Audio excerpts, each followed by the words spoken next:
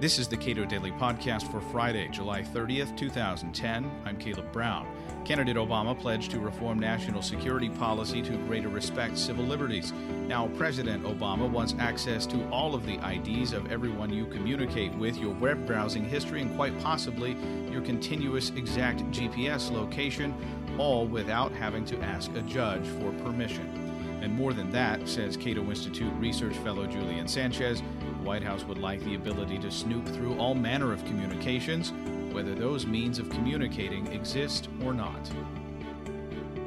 Just as the Washington Post was debuting their three-part investigative report on the American intelligence community and its links with for-profit contractors, the Senate Select Committee on Intelligence reported that under a veto threat from Barack Obama, they would be removing from their version of the fiscal year 2010 Intelligence Authorization Bill a provision that would have clarified the authority of the federal government's watchdog, the Government Accountability Office, to conduct reviews of intelligence community programs. Now, we know that the GAO has the capability to conduct effective reviews, really actually more thoroughly, I think, than the congressional committees themselves have.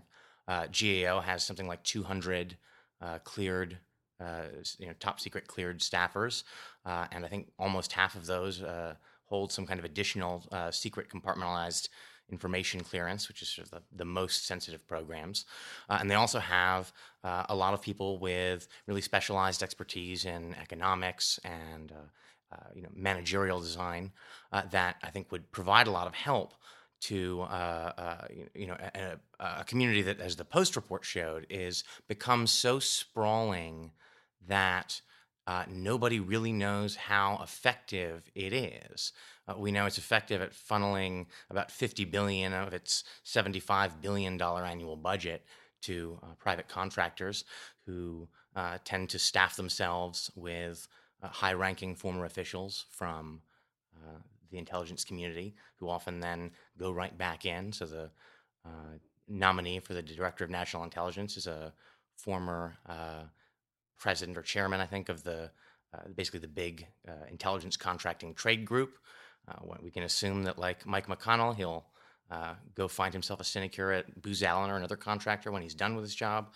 And so there's a real need here for oversight of the kind that GAO and other watchdog agencies conduct everywhere else, and especially in this case where the press is so much more limited in its ability to look into these contracts, into whether we're getting value for our money, or boondoggles like the NSA's Trailblazer program, which in the early 2000s essentially handed a contract to a company called SAIC that ran hundreds of million dollars over budget, ran years late, finally had to be scrapped because it was totally useless. And then the same company got the contract to do the follow-up, the new system to replace the one that they'd failed to do. So this is exactly the kind of sector that is begging for oversight from an agency like GAO, which has the nice feature of being answerable to Congress rather than the executive branch agencies in which the inspector generals are located, but also a certain amount of independence so that it doesn't necessarily have the same set of political incentives that Congress has. And so even James Clapper, Barack Obama's nominee for the Director of National Intelligence, said that in his experience at the Pentagon, he found that GAO really held their feet to the fire. It wasn't necessarily comfortable, but he knew that the reports that they provided helped those agencies become better. And we know that the classified, often highly classified programs that GAO's worked out in the past have been improved by their efforts without any security leaks happening. So the concerns about that seem really misplaced. This is really a situation where it's the CIA, according to most reports, that is holding this up, which is ironic because Leon Panetta, who is currently director of Central Intelligence, as a congressman, supported precisely legislation to increase GAO oversight of intelligence. So this is, I think, just the CIA's traditional aversion to any kind of independent scrutiny, blocking what ought to be a no-brainer policy. This week, President Obama has requested authority to have a wide variety of information about communications, not necessarily the communications themselves, to be clearly not subject to judicial oversight. So What we discovered in 2008 was that for years, the Federal Bureau of Investigation had been reading its authority to deploy national security letters, which are basically like, write your own search warrant letters that can be used in theory for very, very limited types of information. The idea was originally that if you had someone you thought was probably a terrorist or a spy, the FBI didn't need to go to a judge. They could ask for very limited kinds of information just sort of on their own judgment. But they had to have specific and articulable facts to think they were asking for basically a terrorist's records. And that all changed after the Patriot Act. They just have to basically say that they want the records because they think they're relevant, and they get to decide what's relevant. But there was still a limitation on the types of records. You couldn't get just anything. You could get some very narrow data like whose account is this, what's their address, how long have they had that account, and some what are called toll billing record information. So at least if you wanted anything much more sensitive than that, not just the content of emails, but any more detailed records than that, you needed to still go to a judge. And it turns out that the FBI for a while had been reading their authority much more broadly than that, using national security letters for records that they really should have gone to a judge for. And George Bush's Office of Legal Counsel said, well, you can't do that. The statute's quite clear. Your authority is precisely as narrow as the statute says. And so now, apparently Barack Obama has decided that the Bush-era Office of Legal Counsel, where John Yoo signed off on warrantless wiretapping and torture as a method of interrogation, that they are just too respectful of civil liberties.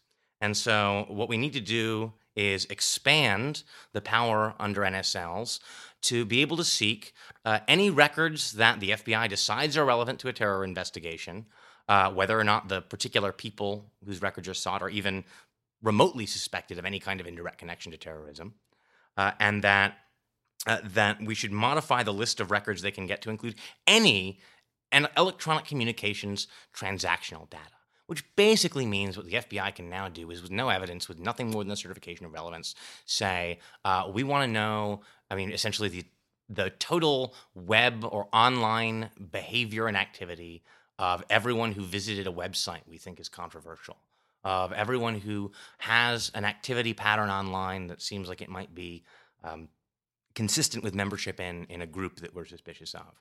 And that, I think, given the immense amount of information about all of us that's now tracked online, is just far too much power certainly for any agency to wield without any kind of judicial scrutiny or evidentiary standards involved. And there are no standards here. Just think about all the things that could count as a term defined nowhere in the law as electronic communications transaction data. The transactional data that your cell phone generates as you move around, tracking you either in broad terms or with very precise GPS information. The information about who you're emailing, who you're calling, but also what are you reading? And how? What terms are you searching for when you get up at night and have a glass of milk and have some strange thing in your head that you're gonna look up on Google, and perhaps even more detailed information than that, because from transaction data, especially if you have a lot of it, and can do some pattern analysis and other kinds of sophisticated analysis of it, really a lot more fairly detailed information about your behavior, and in some cases even the substance of what the communication might be about can at least potentially be inferred. Without getting into the technicalities of how that works, the problem here is that instead of specifically saying there might be some additional kinds of records that the FBI might need the ability to gather, they are essentially proposing to add this huge blanket term that they cannot possibly understand the significance of, because it covers technologies not even yet invented, and it covers methods of analyzing that data that may be classified, may not yet be invented. The point is that there is no real way to fully grasp the significance of what an incredible incursion on privacy this change will permit. And but from what we know, certainly already, from what we can infer from technology as it is now, the answer is a massive one.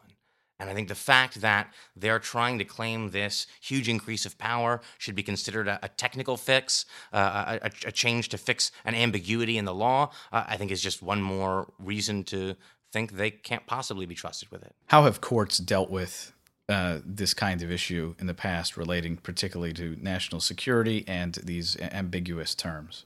Well, courts haven't dealt much with national security letters because they don't go through courts. Although, in some cases, people have in fact challenged the gag orders that come with these national security letters. Part of this is that, unlike a search warrant, where the police come to your house and knock on your door and search your house, or a normal criminal wiretap where they don't tell you while they're wiretapping you, but after the fact, whether they accuse you of anything or not, they have to let you know the wiretapping happened. National security letters come with gag orders, and so they're never revealed to the target, which means there's just not a whole lot of litigation.